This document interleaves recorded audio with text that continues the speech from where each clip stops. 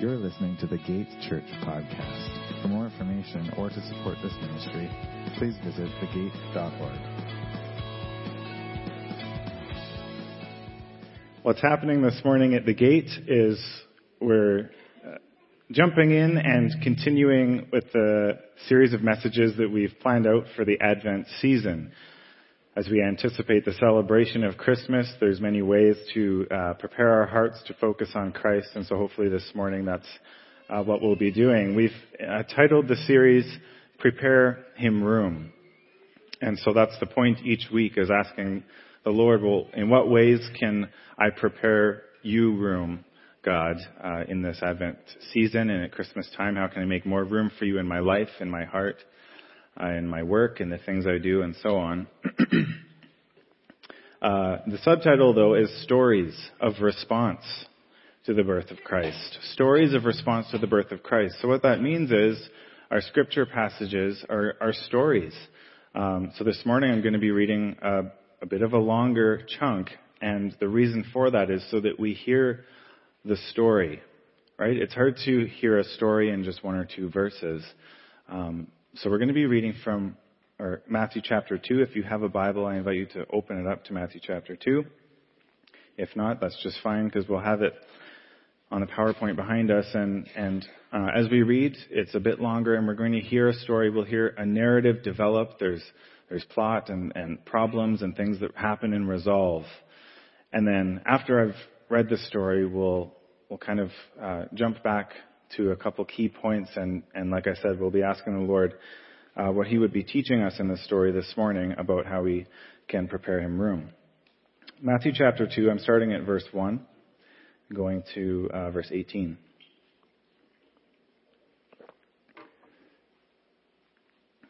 Now, after Jesus was born in Bethlehem of Judea, in the days of Herod the king, behold, wise men from the east came to Jerusalem, saying, "Where is he who's been born King of the Jews? For we saw his star when it rose, and we've come to worship him."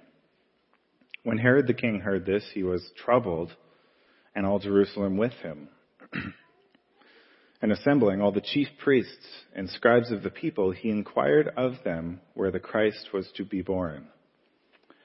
They told him, "In Bethlehem of Judea, for so it was written by the prophet. And you, O Bethlehem, in the land of Judah, are by no means least among the rulers of Judah, for from you shall come a ruler who will shepherd my people, Israel." That's from the prophet Micah. Then Herod summoned the wise men secretly and ascertained from them what time the star had appeared. And he sent them to Bethlehem, saying, "Go and search diligently for the child, and when you've found him, bring me word, that I may too come and worship him." Insert sinister laughter here. After listening to the king, they went on their way. And behold, the star that they had seen when it rose went before them until it came to rest over the place where the child was. When they saw the star, they rejoiced exceedingly with great joy. And going into the house, they saw the child Mary and his mother, and they fell down and worshipped him. Then opening their treasures, they offered him gifts, gold, frankincense, and myrrh. And being warned in a dream not to return to Herod, they departed for their own country by another way. Now when they had departed, behold, an angel of the Lord appeared to Joseph in a dream and said, "Rise, take the child and his mother and flee to Egypt. Remain there until I tell you. For Herod is about to search for the child to destroy him." And he rose, he took the child and his mother by night and departed for Egypt and remained there until the death of Herod. This was to fulfill what the Lord had spoken by the prophet, "Out of Egypt I called my son." Then Herod, when he had seen that he was tricked by the wise men, became furious.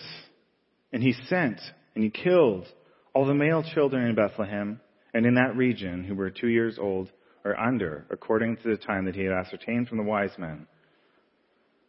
Then was fulfilled what was spoken by the prophet in Jeremiah. A voice was heard in Ramah, weeping and loud lamentation, Rachel weeping for her children, She refused to be comforted because they are no more. Let's pray. Lord, I ask that you would show us the ways in which we can and should indeed be preparing our hearts, Lord, to make more room for your presence in us. Holy Spirit, I pray that you would have your way in us now and through me as I speak and in our listening. And God, we do all of this for your glory. Amen.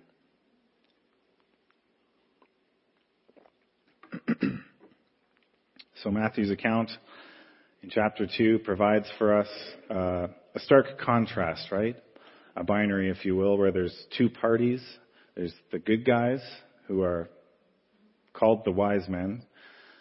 We call them the wise men or the magi. And then there's the king, King Herod. King Herod is the archetype of the ultra-powerful, super evil political villain, right? He's obviously the bad guy. Caesar famously said that it was better to be one of Herod's swine than it was to be one of his sons. This is because Herod, being Jewish, would not eat pork. However, he did have a bad habit of killing everyone in his family. He was a terrible person. He was a raging lunatic. He was actually crazy. He was bloodthirsty, violent, insecure, all-around bad dude. So when we hear stories like this, we're trained to think of the good guys and the bad guys and keep it that way. And then obviously we root for the good guys and hope they win and then carry on. That's kind of a normal narrative structure in books and movies and stuff like that. But this morning I want to stop before we do that and look at it perhaps in a more complex way where we consider Herod and who he is, what he's doing. Maybe don't just cast him as the bad guy, but look quite closely at the story of Herod's response to the birth of Jesus. And as we do this, I'm going to be suggesting that perhaps we can learn from Herod. In spite of him being the bad guy and truly evil, that Herod was, like all of us, just a human being who had his own response to the birth of Christ. And as we look at him, we'll be hopefully learning from him how not to respond, and we'll consider the wise men as the better alternative. As I said, Herod is an insecure person. If he was threatened by anyone, he would kill them. So you can see immediately how this anxiety arises in him when some fancy men from out of town come in and they start asking for the king of the Jews, actually. And in Herod's world, that's him, right?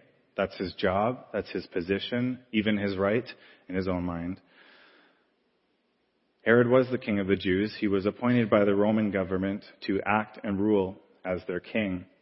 And so in come these foreign men asking for the king of the Jews, and everyone would say, well, it's Herod, he's in his palace here. And they're saying, no, that's not who we're looking for. This would be strange and extremely disturbing for Herod. You can imagine this if, let's say that you were at your house and you own the place where you live, and the doorbell rings. So you go to the door and open it, and you find a salesperson there at the door, maybe from TELUS or something. And as they often do, this person says, "Hi, may I please speak with the homeowner?" And to that I say, "You're looking at him. What can I do for you?" And then they're like, "What's your name?" "Mr. Stretch." I'm like, "Mr. Stretch, that's not who we're looking for. I want to speak to the homeowner, please." I'm like, "What's the problem? You're talking to him." And this, if you multiply this by 1,000,000, that's sort of the problem that's happening with Herod as these wise men come and say, "Can we talk to the king?"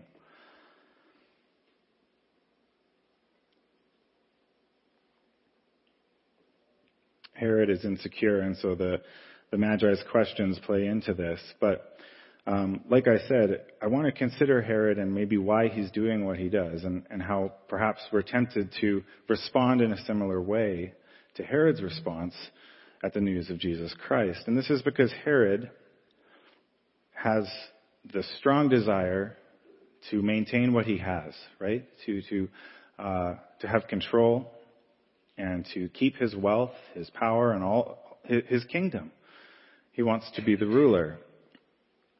He wants to be autonomous. He wants to stay king. And we're not that different from Herod, I think, if we're honest with ourselves. We like to have control as well, right? We like to be able to decide and choose for ourselves our course of actions. We like to hang on to the things which we feel are rightfully ours. And when we feel challenged in these ways, we often respond negatively. So back to Herod and the wise men, apparently there's a new king that's come. There's a new king that's come, and it's not Herod, a different king with a different kingdom. And so this challenges Herod, and I believe it challenges us. That if we read the Bible and we hear who Jesus is and we believe what he says, who he is, and so on, and if we're honest with ourselves, then we have to be confronted with the same kind of question that caused Herod to go berserk, right? Am I still king of my kingdom? Do I still have power and control over my life? Do I call the shots? Or do I surrender to this baby named Jesus? And this is uncomfortable for us. It's not a nice thing for me to imply about us, but I do believe it's realistic and true. We don't want to identify with Herod because he's the bad guy. But as I prayed about it and read about it, I was convinced that we have this tendency within us. Hopefully not to behave the way that Herod behaved, but perhaps to respond to the news of Jesus with the desire to maintain our own kingdom instead of laying it down before Jesus. I'm afraid to say that I can identify with Herod in a unique sense. Who here has ever participated in a Christmas pageant? Many of us have. I've done my fair share. I've been shepherds. I've probably been Joseph. I've probably been sheep or the star or something. I don't remember. But I know I did lots of pageants. But I emailed a photo to Connor to display this morning of me playing the part of King Herod. And I had forgotten about this, but I was thinking so much about Herod, I was like, wait a second, I think there's a picture of me from like 2002. So at the Red Deer Alliance Church Christmas pageant in 2002, someone had the audacity to cast me as King Herod, and I was naive enough to accept the role of this terrible man. Now, they don't include the violent parts in Christmas pageants for obvious reasons, so I think it was fine. All I remember doing for the whole thing was, I think that they gave me a throne and I just sat there like looking angry. Don't know if I had any lines. Anyways, King Blairid, that's me. So young, so innocent. And I probably had no idea about the horrific truth of who Herod actually was. C'est la vie. Has anyone else been Herod? Brian, you're Herod? Nice. One person. It's weird. It's weird that they would do that to us as kids, but like I said, we simplify the story into good guys and bad guys, and we kind of take away the really ugly bits, and that's okay, I suppose. But we don't want to identify with Herod. We don't want to think that his response applies to us, especially as Christians. Many of us have obviously heard the news of Jesus and not went, we didn't go bonkers and do anything like that, but we received it, right? And we're saved by him, and we've walked into his grace and the freedom that he's given us and all these things. Praise God. So what do we do with the implication, I suppose, that we could still have anything to do with someone like Herod? In this case, I think the discussion is, like I said, not about salvation, the first time you hear the good news, but it's about continuing to respond to Jesus as King, right? It's about the submission to Jesus in all areas of our life. To be able to pray, as we learned just last month with Jesus, God, your kingdom come, your will be done. Not mine, yours.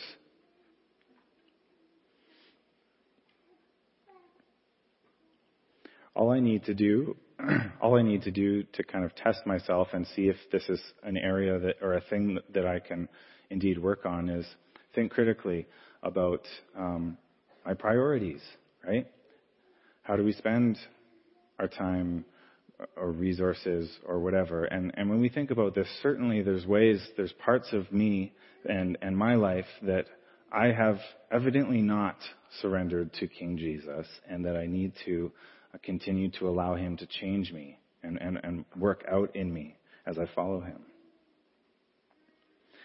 As Pastor Greg shared with us last week in the first message of Advent, we are to prepare for Jesus all of the room, right?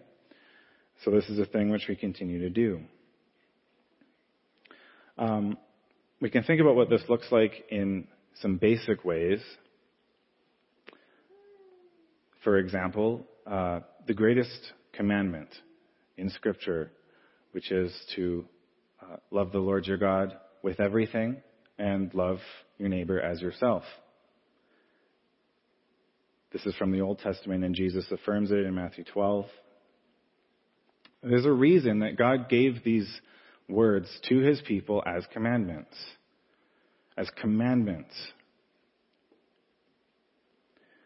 Because both of these things, if we're going to do them, we have to get over the natural tendency to be self-centered, right?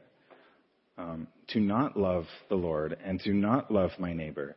If we already had this stuff in the bag, then God wouldn't have given them to us as commandments. It would be checked off, and he would give us something else to do. But no, these are the two most basic commandments for Christians, and things which require us to address our selfish nature if we're going to do them.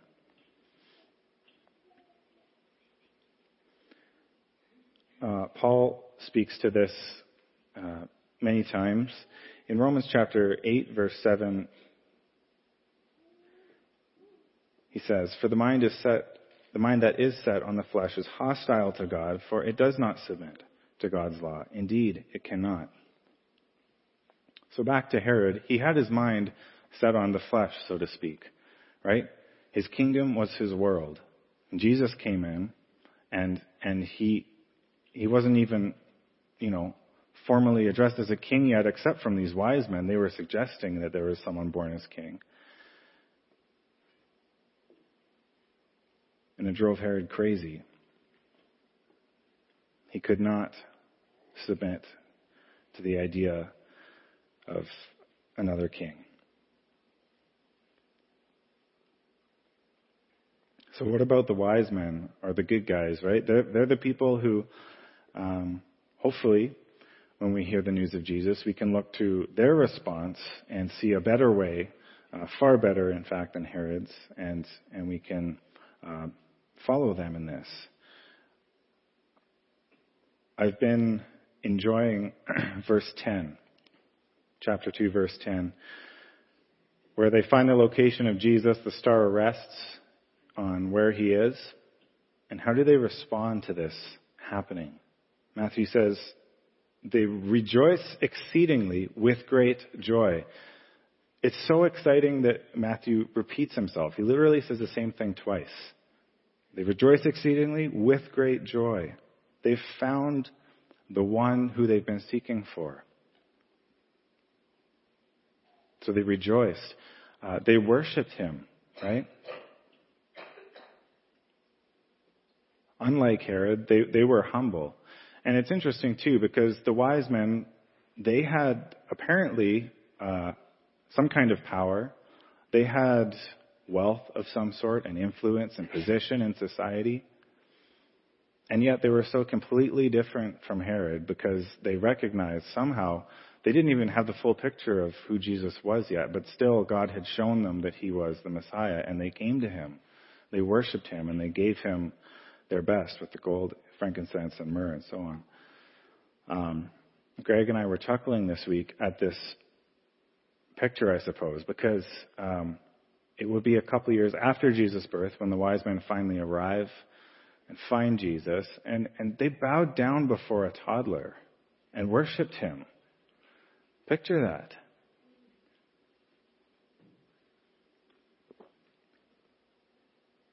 I think we can learn from this. The truth is that Jesus, the Messiah, the Son of God, deserves any and every means that we can bring and lay at his feet as worship. Like I said, the wise men brought their best, truly decadent things, again, for a toddler. They laid it before him. What can we bring in our worship of Jesus? What can we lay down at the feet of this baby in worship?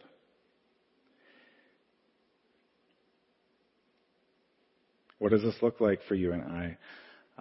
How is God calling you specifically with the things that you've been given? Like I said, the wise men, they had, these, they had power and wealth and influence and the ability and means to travel and find Jesus and all this stuff. And so they obeyed God. God led them to that place to do that. Where is God leading us to worship him with what he's given us, with our lives? This is something for us to continue to pray about and how we can each day, like I said, surrender, right? Surrender these things to God and continue to place him on the throne, so to speak, of our lives instead of ourselves.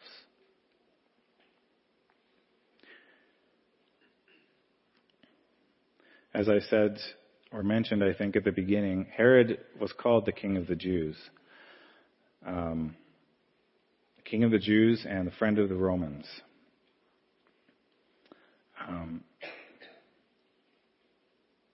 He ruled the Jews, and he did it in very violent ways. But there's a meaningful connection between this title for Herod and for Jesus, the King. This was because as they crucified Jesus for his claims as Messiah, what did they write on the cross? John 19:19. Pilate also wrote an inscription and put it on the cross. It read, Jesus of Nazareth, the King of the Jews.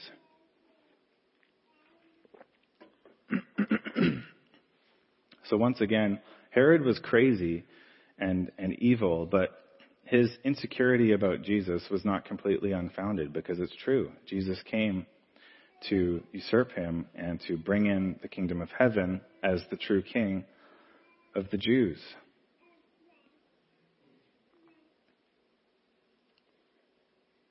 Wherever we find ourselves this morning, I encourage us to look to the cross. We'll be taking communion in a couple of minutes. And to recognize that Jesus is the King of the Jews and the Gentiles, as we heard from Scripture. It's interesting as well that the wise men who would come to worship Jesus, they were not Jewish. We can assume they were Gentiles, and this is a foreshadowing, right, of all people coming to Jesus, Jew and Gentile alike. But I encourage us to look to the cross and to remember that they put that on the cross of Christ. This is the King of the Jews. And the religious leaders told Pilate, well, you should actually write the one who says he's the King of the Jews. And Pilate says, I've written what I've written, and it's fitting. And as we see Jesus on the cross, we remember that Jesus the King is a king completely unlike any other king. We read about this in Isaiah 9, and I wanted to read it again. King Jesus, his name shall be called Wonderful Counselor, Mighty God, Everlasting Father, Prince of Peace. He's the opposite of Herod. He's the Prince of Peace. Of the increase of his government and of peace there will be no end. And on the throne of David and over his kingdom, to establish it and to uphold it with justice and with righteousness from this time forth and forevermore. The zeal of the Lord of hosts will do this. This is the King that we find in Jesus, born in a manger, nailed to the cross. He came at Christmas time so that we could be brought back into the presence of God, cleansed of sin, saved of grace, full of his love. And unlike any worldly king, Jesus' humiliation on the cross results in everlasting glory for you and I, the crown of life given to us through Jesus' suffering. To close, I wanted to read about from both Paul and James testifying to this. In 1 Peter 5:4 we hear that when the chief shepherd appears, you will receive the unfading crown of glory. And then in James, let the lowly brother boast in his exaltation, and the rich in his humiliation, because like a flower of the grass, he will pass away. For the sun rises with its scorching heat and withers the grass. Its flowers fail and its beauty perishes. So also will the rich man fade away in the midst of his pursuits. Blessed is the man who remains steadfast under trial. For when he stood the test, he will receive the crown of life which God has promised to those who love him. Let's pray. God, as we're gathered here, it is amazing to see the story of Jesus from the manger all the way to the cross. God, to think of the wise men coming in and inquiring about this new king, the King of the Jews, all the way to the cross where they crucified your son, the King of the Jews, the true King. God, as we think of the response of two very different sets of people, with Herod and the wise man, God, I pray that our hearts would be soft and honest with ourselves and with you, God, as we pray, and that we would allow you to be showing us perhaps the parts of ourselves that we have indeed attempted to push you away, Lord, to not have room for you to come in and change us and make us new into the people you want us to be. God, forgive us for doing this. And Lord, may you just come in and teach us, God. And we know that your ways are good. And so I thank you that you are more than able to do this for each of us, Lord. Many of us, like Scripture says, in the flesh, God, we're incapable. We can't make this happen for ourselves. And so for all of us, Lord, I thank you that you empower us and enable us to be the people you've called us to be, to receive and have new life, and to celebrate with joy, God, with exceeding joy at the birth of Jesus, and receive him like the wise men did, Lord, with worship, with adoration and humility, and just to bring you everything, Lord, and lay it at your feet. For you are truly worthy, Jesus. I thank you for all of this and all that it means, and I look forward to just learning more, God, in this Advent season of of the real events of Christmas, God, and everything that changed and how we are so truly blessed because of it, God. So I thank you once again. I pray this in the precious name of Jesus. Amen.